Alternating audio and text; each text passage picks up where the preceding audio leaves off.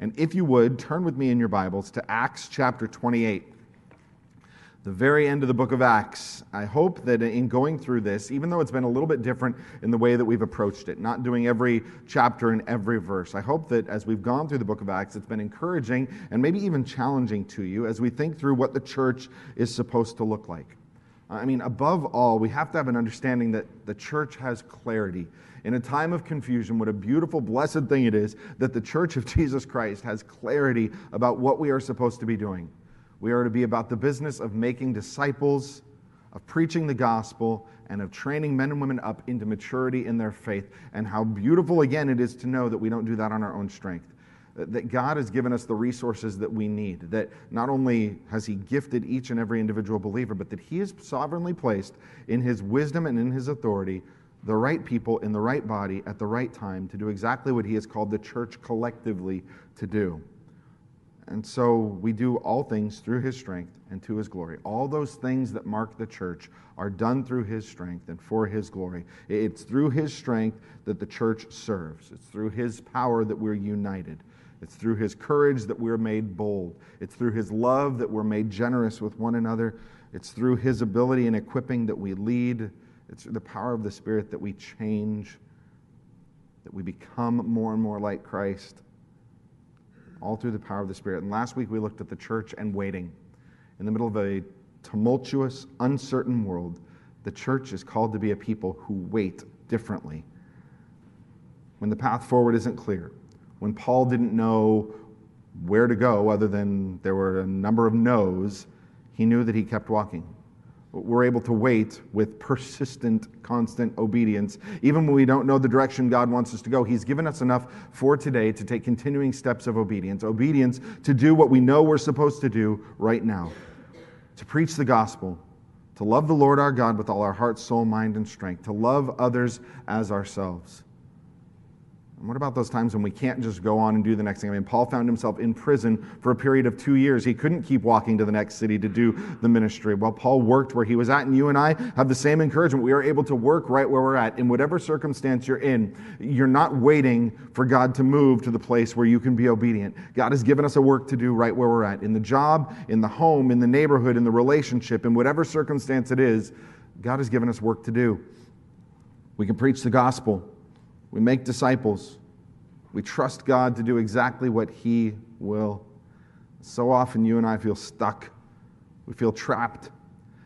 We need to remember the God that we serve, a God who is not limited by our circumstances, a God who's not caught off guard by those things that we see as hindrances. And so we work exactly where He's placed us. We love our spouses. We work in our jobs as unto the Lord. We train up our children. We serve the body of Christ, and we trust that God will do exactly as He intends to. And this morning we're going to be at the very end of the book of Acts. It'll be our last look together at the book of Acts. And today we're going to be looking at the church's hope. And so if you're not there already, I want you to find your way to the book of Acts, chapter 28. And I'm going to start reading in verse 11, just to kind of set the stage for the middle of where we're going. It says, after 3 months, we set sail in a ship that had wintered in the island, a ship of Alexandria, with the twin gods as its figurehead. Putting in at Syracuse, we stayed there for 3 days, and from there we made a circuit and arrived at Rhegium. And after one day, a south wind sprang up, and on the second day we came to Puteoli, and there we found brothers, and were invited to stay with them for 7 days. And so we came to Rome. And the brothers there, when they heard about us, came as far as the Forum of Appius and the 3 taverns to meet us. On seeing them, Paul thanked God, and he took courage. And when we came into Rome, Paul was allowed to stay by himself with the soldier who guarded him. Well, let's pray. Lord, I pray that as we enter this Advent season, that we approach it with hearts that are drawn to worship. With all that's going on, the time and the season bring busyness. Lord, give us great purpose in that.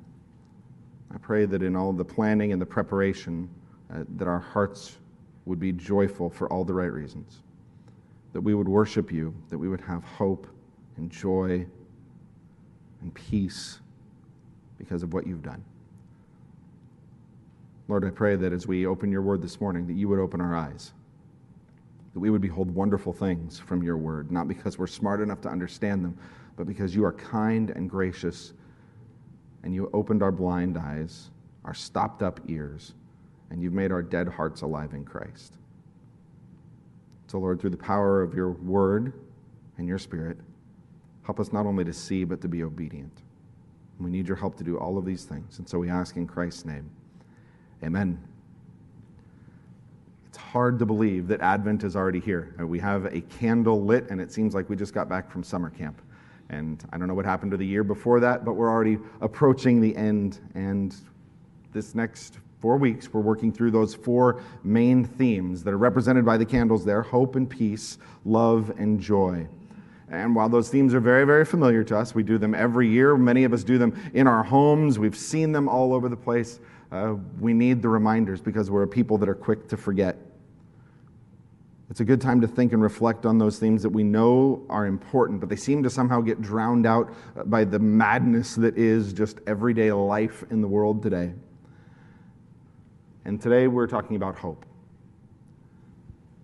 and how desperately our world needs hope, and how often you and I need reminders that there is a hope. The sad reality is we live in a world that is often hopeless. In working with the youth, I'm kind of drawn more to reading about what's happening in schools, maybe more than I would. But you read that a higher percentage than ever before of our teens and our youth feel hopeless. The kids that you minister to and with in this church go to schools where they are surrounded by peers who have an overwhelming sense of hopelessness as they look at the world around them. Doesn't stop there. We go into people that you ask in polls that are taken, and you see that a higher percentage than ever of people are simply hopeless in their economic situation. They might be getting by, but there is a smaller and smaller group of people that are hopeful that they will find things like a home to buy here in California or any kind of financial stability. Beyond that, you take the turmoil that's kind of enveloped our nation between a pandemic and election results and midterms over the last 2 years. And everything you look at says that there is a shrinking group of people that are hopeful that we can ever have anything that resembles peace and unity and prosperity and stability in our nation. And yet, the church is called to be a hopeful people. And you need to understand, when I say hopeful people, I don't mean a people that use the word hope like the world uses hope.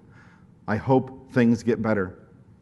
For those of you that are in school still, I hope that I get an A on this test. I did nothing to prepare for it, but I hope that I will get an A. That's not the kind of hope that I'm talking about. When we talk about hope, when we talk about biblical hope, what we are talking about is the settled conviction of a certain outcome, whether or not you see the means of that actually coming to pass. A settled conviction that something will turn out for the good, whether or not you see any possible way of that happening. That's hope. It is a heart conviction. And it's not confidence that's grounded in circumstances. It's confidence that's grounded in who God is and what He's doing. And so today, I want to close Acts and open Advent with a reminder of hope. Hopefully those things lay together very well here. And we're going to see, as we look through this closing chapter of the book of Acts, hope in spite of obstacles and hope in spite of opposition. As we close Paul's ministry here in Acts, we're going to look at hope first in spite of obstacles. And as we look at hope in spite of obstacles, we need to understand that that hope is grounded first in the idea of God's purposes. Paul's hope is grounded in an understanding that God has great purpose in all that He's doing. And really, to see kind of the background of that, we need to understand where we are. As we've been moving through the book of Acts, we've been following the life and the ministry of Paul. We know that he was bitterly opposed in Jerusalem by the Jews there. He was kind of essentially saved from a mob situation by the leader of the city there. He's sent to Felix, the governor over in Caesarea, and Felix puts him on the back burner for 2 years.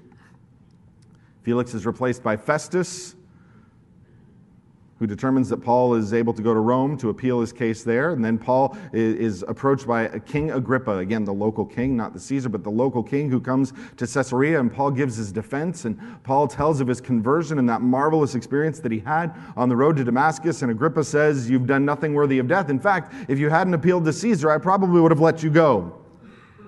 And we might say, well, that was foolish, and to Paul, it is exactly as God planned.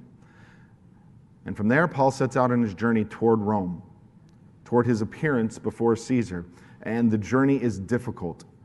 All through Acts chapter 27, you see this voyage that is fraught with difficulty, a ship that is tossed about by storms and waves, a life-threatening situation. And that kind of brings us to where we are in chapter 28.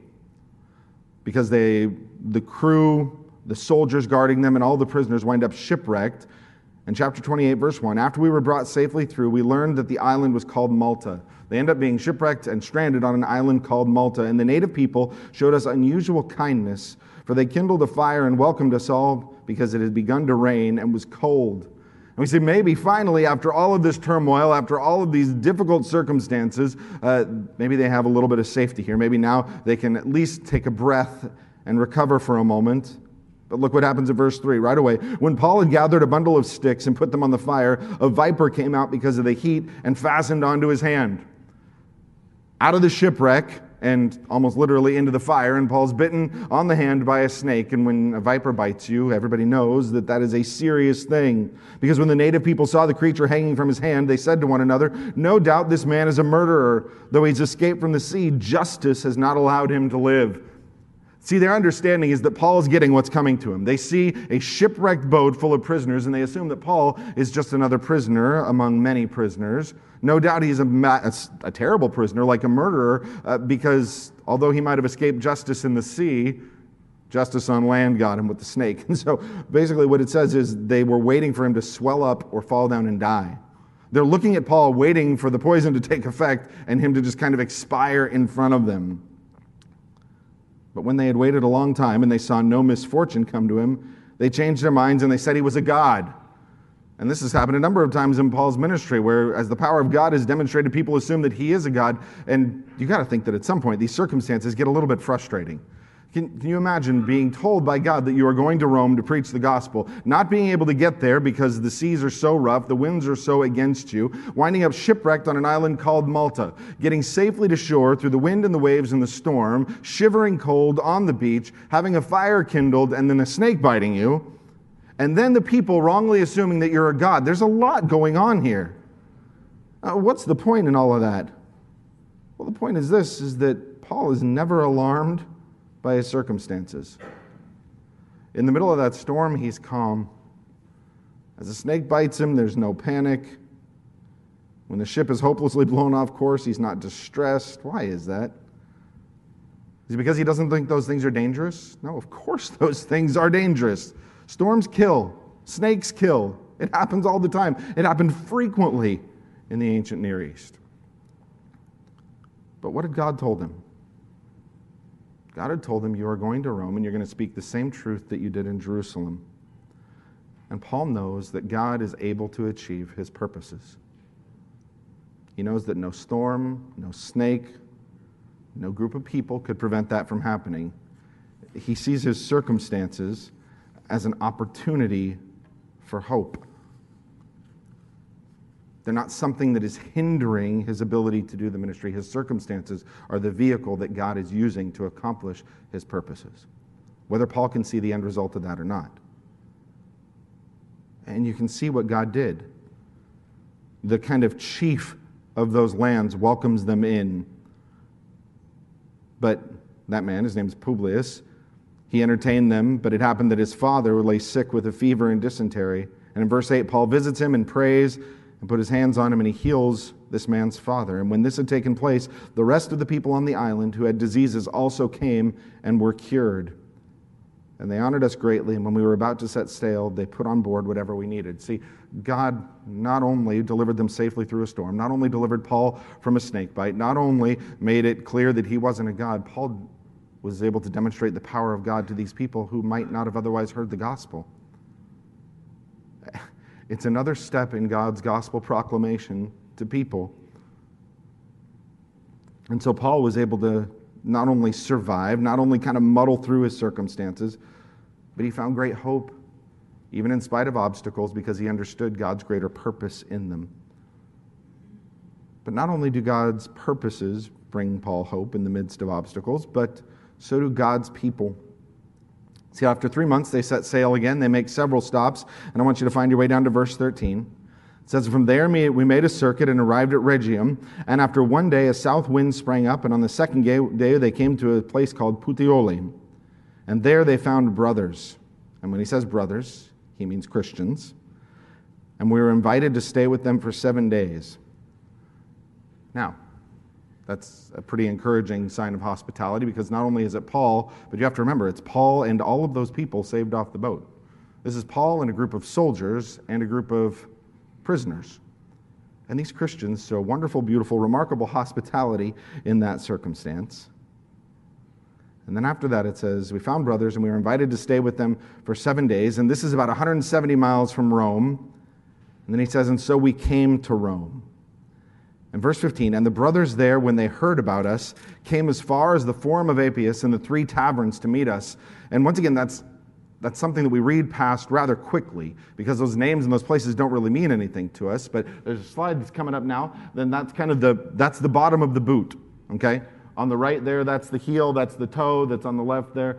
You can see Puteoli there, it's about 170 miles. And if you look, those other 2 cities that he mentions, they're not right up next to Rome. These are distances of over 40 and just over 30 miles from Rome. These believers, when they hear that Paul is coming, they come a long way out to meet him. And it says, on seeing them, in verse 15, Paul thanked God and took courage. This is a love that is demonstrated that ministers to Paul. Remember, travel isn't easy. Imagine if you had to get from here to Santa Clarita, but without the car. It's a long ride or a very long walk. And yet they go and they see Paul. And these are people that Paul had never met. Paul's written a letter to the church at Rome, but this is the first time that he's seen them in person. You can go back to the other note slide there. But they give up their time and they give up their resources simply to go express their desire to see him. And when he sees him first, he thanks God. And I got to wonder, do you ever thank God for other believers? In all your time this week, and I know that many of you did, in your time this week that is set aside and dedicated toward Thanksgiving, did your thoughts ever turn to the people that are sitting around you today, and did you just thank God for them? If you didn't, can I encourage you maybe to consider doing that this week? To thank God for the people sitting around you. Yes, even that person, whoever that is that you're thinking of. The reminder that these people that we are surrounded by are God's gracious gift to us. To love us, to encourage us, to equip us, to strengthen us. It's a blessing to be surrounded by men and women who love the Lord. I think it would have been a great joy for Paul to see that the gospel was doing its work. That church that he wrote to, the book that we have is Romans, that letter that he wrote to them, to see that it ministered to them, that there was a group of faithful, loving, committed believers. I got to think that was very encouraging to him. And then it says not only did he thank God, but it also says he took courage. Don't skip over that. Why is Paul going to Rome? He's going to stand trial before Caesar. Now, Paul knows that he hasn't done anything wrong, that he hasn't done anything worthy of death. But there is no guarantee that on any given day, Caesar will be reasonable, merciful, or just. He very well could have been moving toward a death sentence. Now, I don't think he was at this point, but he had no assurances that he was going to get out of this alive. And I think we tend to think of Paul and maybe the other apostles as somehow immune to the temptations or even the fears that come over us. They're not. Paul's human. In Acts chapter 18, we didn't go through it, but Paul's ministering in Corinth, and the Lord appears to Paul, and he says, don't be afraid. He says, go on speaking and don't be silent. He says, I'll be with you, and that no one will attack or harm you. And the Lord says he has many people in this city. Why is it that the Lord had to come to Paul and remind him of those things? Because there was the threat of violence and harm. Because those are fearful things. In the middle of that storm that we just went through that got him to the island of Malta, an angel of the Lord appears to Paul at night and says, don't be afraid. The ship's lost, but everyone's life will be preserved. Why do they have to say that? Why does the angel have to come and say that? Because storms are a fearful thing. Because looking at that, the understanding is that everyone on board is lost. Paul doesn't have to be superhuman. He's simply faithful. Fear isn't something that was foreign to them. that only you and I have to deal with. Fear is a reality for all believers. And as he sees these precious people, knowing what he is about to go through, or really knowing who he is about to be in front of and not knowing what he's going to go through, seeing other believers gives him strength. And that's something that we ought to be reminded of, that you and I are called to strengthen one another. It is a blessing to be involved in the life and the body of the church, because you and I are called to encourage each other, to bear one another's burdens. And sometimes our lives look downright bleak, frustrating, and maybe hopeless. And it is a powerful thing to have a brother or sister in Christ come alongside you and help point you back toward truth. You and I have the ability to give each other real courage, not like the trite sayings and the pat on the back and I'm sure everything will be okay, because there's a lot in this life that is not what we might call okay. You and I have the opportunity to love one another, to meet practical needs, to encourage each other with real truth. Truth that reminds us that God is not absent from these situations. To remind each other that we serve a sovereign God who is in complete control, that we serve an omnipotent God, an all-powerful, a can-do-anything God who will absolutely accomplish his will in every situation. We get to remind each other that we serve a God who has promised to be with us even in the valley of the shadow of death. Not that death isn't a possibility, but that we never have to walk through that alone. Paul was able to find great hope, even in the midst of severe obstacles to what we would say, well, what we would call obstacles to ministry, because he understood those things. But one of the constant challenges to Paul wasn't just physical obstacles to ministry, of course, it was opposition. The idea that there were people who not only hated his message, but who hated him. And it's likely that you and I will face opposition at some point in our life if you're not right now. Maybe it's to your gospel proclamation. Maybe it's to the fact that you won't conform to the understanding and the ideas of the world around you. Maybe it's just someone who has consistent relational struggle against you for whatever reason. We need to be reminded that there's great hope in the middle of opposition. We need to be reminded where Paul found his hope and why that still matters to us. And one of the reasons for hope, even in opposition, once again, is God's people. Not in exactly the same way, not in the idea that we will come across God's people, although we certainly will. But I want to look for a minute at why that mattered to Paul. Paul thanked God. Paul took courage. In verse 16, when we came to Rome, Paul was allowed to stay by himself with the soldier who guarded him. But after 3 days, he called together the local leaders of the Jews.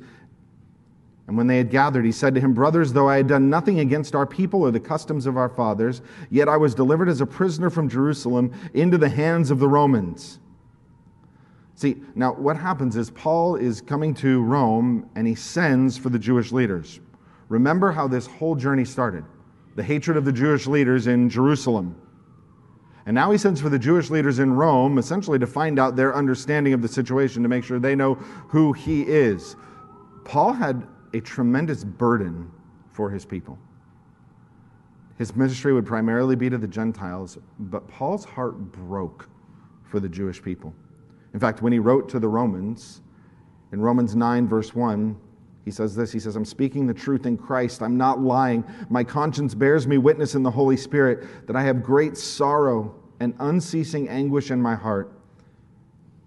For I could wish that I myself were accursed, cut off from Christ for the sake of my brothers, my kinsmen according to the flesh." Paul says, if I could give up my salvation for theirs, I would do it. You realize that they hated him? That at every city he stopped in, it was consistently the Jews who opposed his message and who threatened his life. And his heart breaks, not because the Jews are mean. His heart breaks not because they want to kill him. His heart breaks because they're alienated from the gospel. And this is not a main point of the passage, but I have to stop and think, how often do I respond to those that I see as my enemies that way? How often does my heart break for the people that hate me? Not because they hate me and it hurts, but because their hatred demonstrates how far they are from the God who could restore them to life. Boy, that's a powerful way to think about those that are opposing us. So Paul calls the leaders and he tells them about why he's there and the conflict with the Jews in Jerusalem. And it turns out the Jewish leaders in Rome haven't heard anything about him. So they set aside a day to hear from him. They're going to hear from Paul's own mouth why he's there. And that happens in verse 23. It says, when they had appointed a day for him, they came to him at his lodging in greater numbers. And from morning till evening, he expounded to them, testifying to the kingdom of God and trying to convince them about Jesus, both from the law of Moses and from the prophets. Now, a couple of really important things there. First of all, Paul preached to them from morning till evening. You have it easy. Second, Paul's preaching Christ from the Old Testament here. A reminder that Jesus does not come out of nowhere. How often did we see, over and over in Matthew's gospel, that the people should have known everything he did, everything he said, the way that he said it, the righteousness that he lived in his life with, everything that he was, screamed about who he was. Every bit and piece of that ministry was a sign that pointed directly to the fact that he was the Messiah, the promised anointed one, the one who had come to redeem his people. The people should have known. And now Paul uses that same evidence. They haven't seen Christ, but they have the Old Testament. And all Paul does is he lines up that expectation with the historical reality of who Jesus was and makes this compelling and clear case that he is the promised Messiah. And look at verse 24. It says, and some were convinced by what he said, but others disbelieved. And in many ways, it is the same story as everywhere else that Paul goes. Paul pours out his heart. He preaches with all that he has. He gives this compelling case that Jesus is the Christ, the Messiah, that his sacrifice is the way to restore what sin has broken. And some believe. But at the end of it all, no matter how passionately and clearly he preaches, no matter how clear the evidence states the case, many and most will not believe. I don't know if you've ever had to give someone the same message over and over. Whether you've ever had to appeal to someone with the same evidence over and over, and they simply refuse to have their minds changed about something.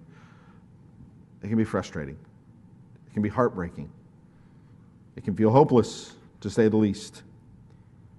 Knowing how deeply Paul longed for the salvation of these people, I'm sure the temptation was there for this to be at least disheartening.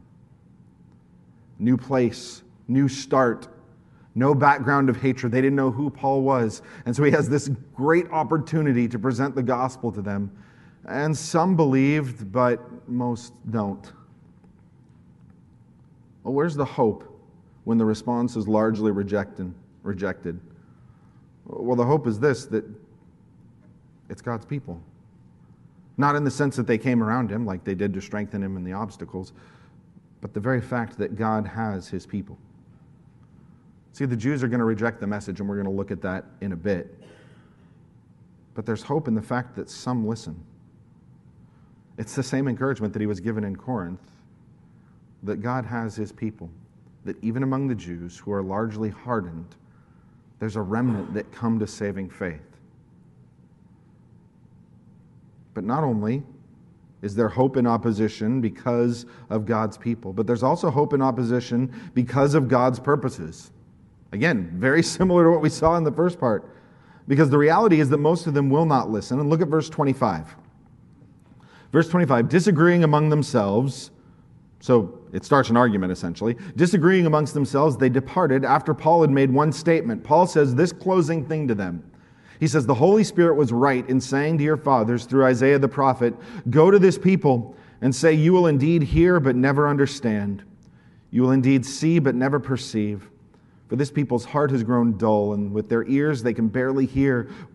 Their eyes they have closed, lest they should see with their eyes, hear with their ears, and understand with their heart, and turn, and I would heal them.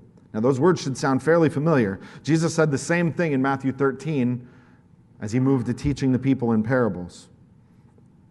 It's the calling of Isaiah in Isaiah chapter 6, and that great vision that he has. In the year that King Uzziah died, I saw the Lord seated on his throne, high and lifted up, the train of his robe filling the temple. This is part of that commission that the Lord gives him in that time. And that prophet, initially in Isaiah, is sent to a stubborn and sinful people. And he's sent with a warning that their sin has consequences. He's sent with a promise that judgment is coming, and he's sent with a greater promise that restoration is possible if only you would turn from your sin and return to the Lord who bought you.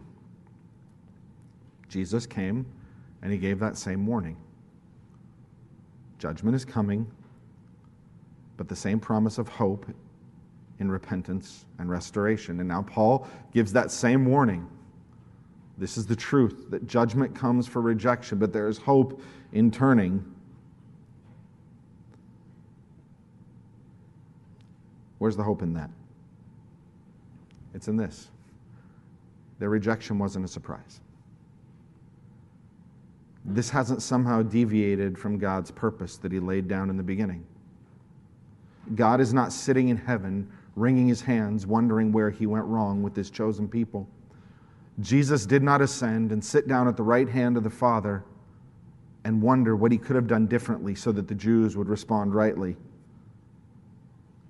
And Paul recognizes that his ministry, his preaching, all the passion, all of his blood, sweat, and tears, literally, that he has poured into this, he understands that that's not a waste, that it's not a failure. Because even the rejection of Israel was known by God. And even in that, there's a purpose. Look at verse 28. Therefore, let it be known to you that this salvation of God has been sent to the Gentiles, and they will listen. This hardening of Israel opened the doors for the gospel proclamation to the Gentiles. How did the Acts begin? Jesus saying, you will be my witnesses where? Jerusalem, Judea, Samaria, and to the ends of the earth.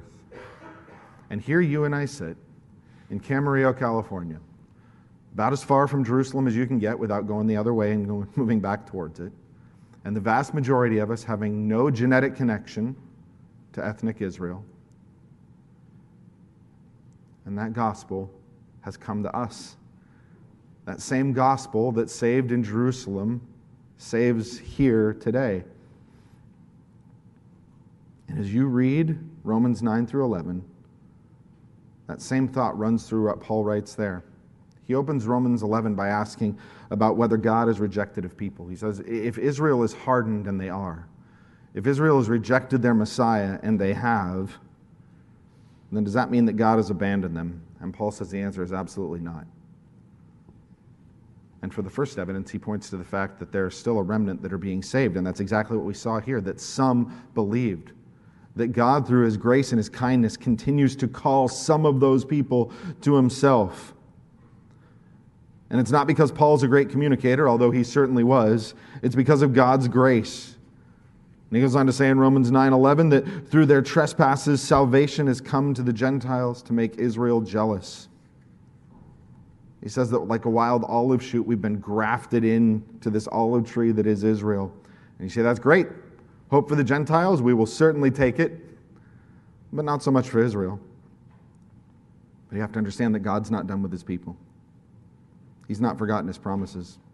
In Romans 11:25, Paul says that a partial hardening has come upon Israel until the fullness of the Gentiles has come in, and so all Israel will be saved.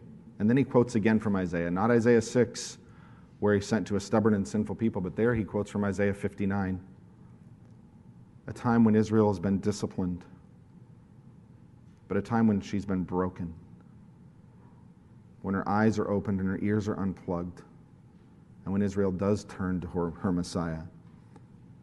He points toward a future redemption. And here's the point. Paul pursued ministry. He was obedient, even in the face of opposition and severe opposition, not because he thought that he would eventually get through to these stubborn people. Not because he knew that if he could just find the right words, that he could overcome their arguments. It was because he understood that God had a purpose in all that he did. When God opened the eyes of some to hear and respond, it was a result of his kindness and his grace and his sovereign plan. And when God allowed their sinful hearts to maintain their stopped-up ears and their closed eyes, it was equally a part of his plan.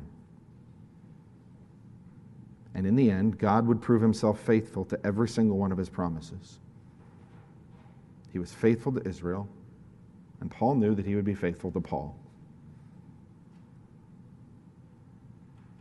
So whatever the response was, Paul obeyed with this full hope that God knew exactly what he was doing. And that's exactly what Acts closes with. It's obedience. Verse 30 says, he lived there 2 whole years at his own expense, and he welcomed all who came to him, proclaiming the kingdom of God and teaching about the Lord Jesus Christ with all boldness and without hindrance. Paul's there again for 2 years. It's most likely that at the end of this, he'll be released. But even while he's there, even while he doesn't know the outcome, he does exactly what he's supposed to. He preaches, he makes disciples, and God sees fit to allow that to go on without hindrance. Now, eventually, Paul is going to be tried again, and that will end much differently. Paul will lose his life for the sake of the gospel. But he knows that even in that, it's not without hope or purpose. That no matter the response, God is working out his purposes in the lives of his people. You and I can be a church with great hope. A church of hope in ultimate victory. This is a time of Thanksgiving, and for many of you, that might not have been easy this week. It is entirely possible that in the middle of the strains of work and difficult family dynamics, potentially health issues, maybe you found it hard to find something to be thankful for. Maybe we come to this first week of Advent and we light a nice purple candle and we say that it's for hope. And maybe you're genuinely wondering whether there's anything you can really be hopeful for. We need to be reminded that the church is a hopeful people. But it's not because we just close our eyes and assume that things will somehow get better. We don't have a hope because the promotion will come through, or because the relationship will get fixed, or because the scan will come back clean. God can do all those things and even more, and we pray to that end, absolutely. You and I have hope no matter what the circumstances are. Because we have a hope that's not fixed and dependent on our circumstances.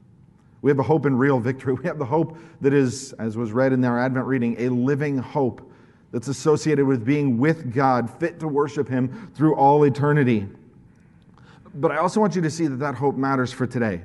It matters right now. Lots of times we talk about our hope and we kind of attach it to heaven and being out there somewhere, and we just have to muddle through it until then. You have to understand that you and I can have a real and meaningful and lasting hope right now in our lives, every day right now, because God is working in our circumstances. God is not waiting to provide hope at the end of our circumstances. God is providing hope through our circumstances. You realize that in whatever circumstance you're facing, and I have no idea what all of you are facing on an individual level, you have the ability to do something that has eternal and lasting value. I was talking with one of my kids this week, and I need to hear this more often than not. If someone were to say, I will give you $10,000 to respond rightly in this situation, how motivated would you be to respond rightly in that situation? Do you suppose it would be easier to hold back the witty response? The word against the driver that cut you off? Maybe to guard your heart against bitterness to someone who hurt you. If I were to give you $10,000 to do that, do you suppose you could maintain it? I think probably. I'm not going to, so don't get that kind of hopes up. But what if I told you you could have something infinitely more valuable? We talk in Christianese about treasures in heaven, and we use it so flippantly. I did the dishes today, treasures in heaven. I opened the car door for someone, treasures in heaven. You understand that if I did give you $10,000 for doing the right thing, that would last, we all know, not very long. And even if you saved and invested it and it returned 10,000-fold on that investment, it dies when you do.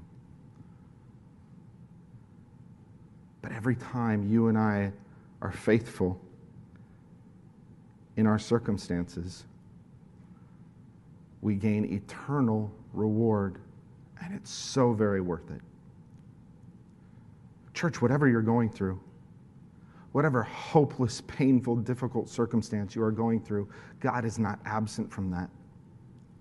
He is working to produce in you an eternal weight of glory that is far beyond anything this world could offer. So what do we need to think through as we go this week? 3 things. First of all, there is hope in the finished work of Christ. You've heard it before. If you've been here, you need to hear it again.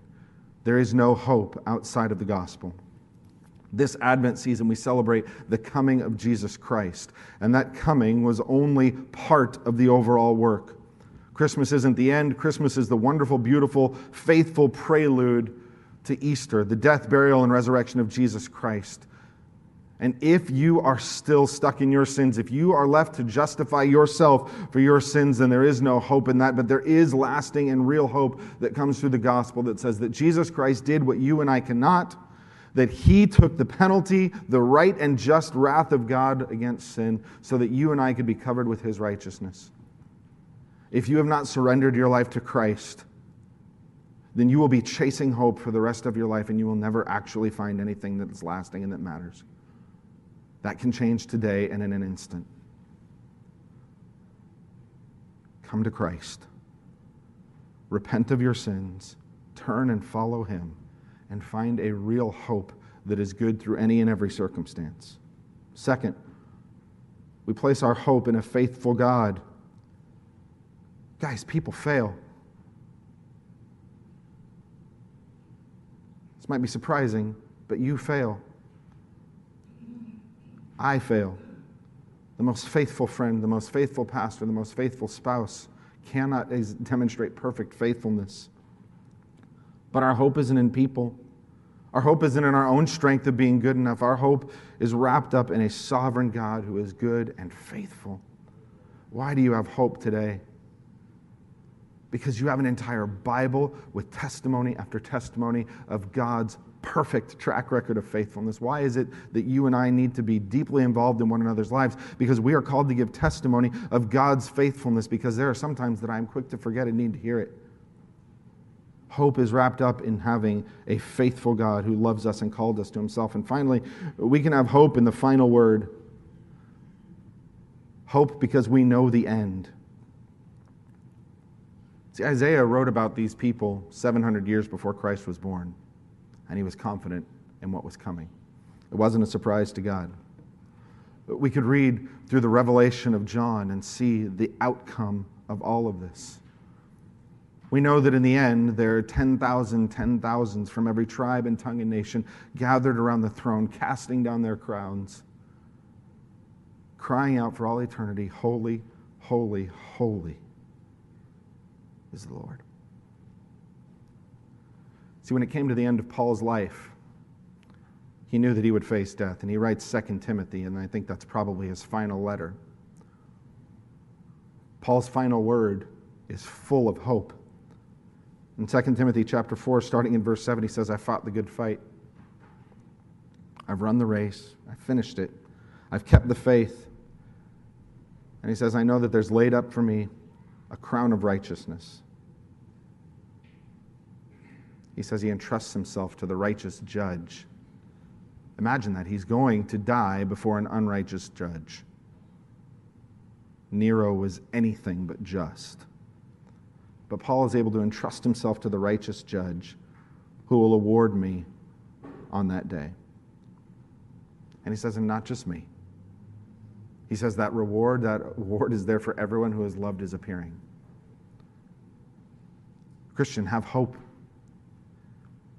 Because although you don't know the next part in your story, you know the end of the story. Let's pray. Lord, I pray that you would make us a faithful people because we are a hopeful people. You are worthy of our trust because you are perfectly good, perfectly faithful, and you will do exactly what you've promised to do. Lord, I pray that our hearts would overflow with hope this Advent season. We pray these things in Christ's name. Amen.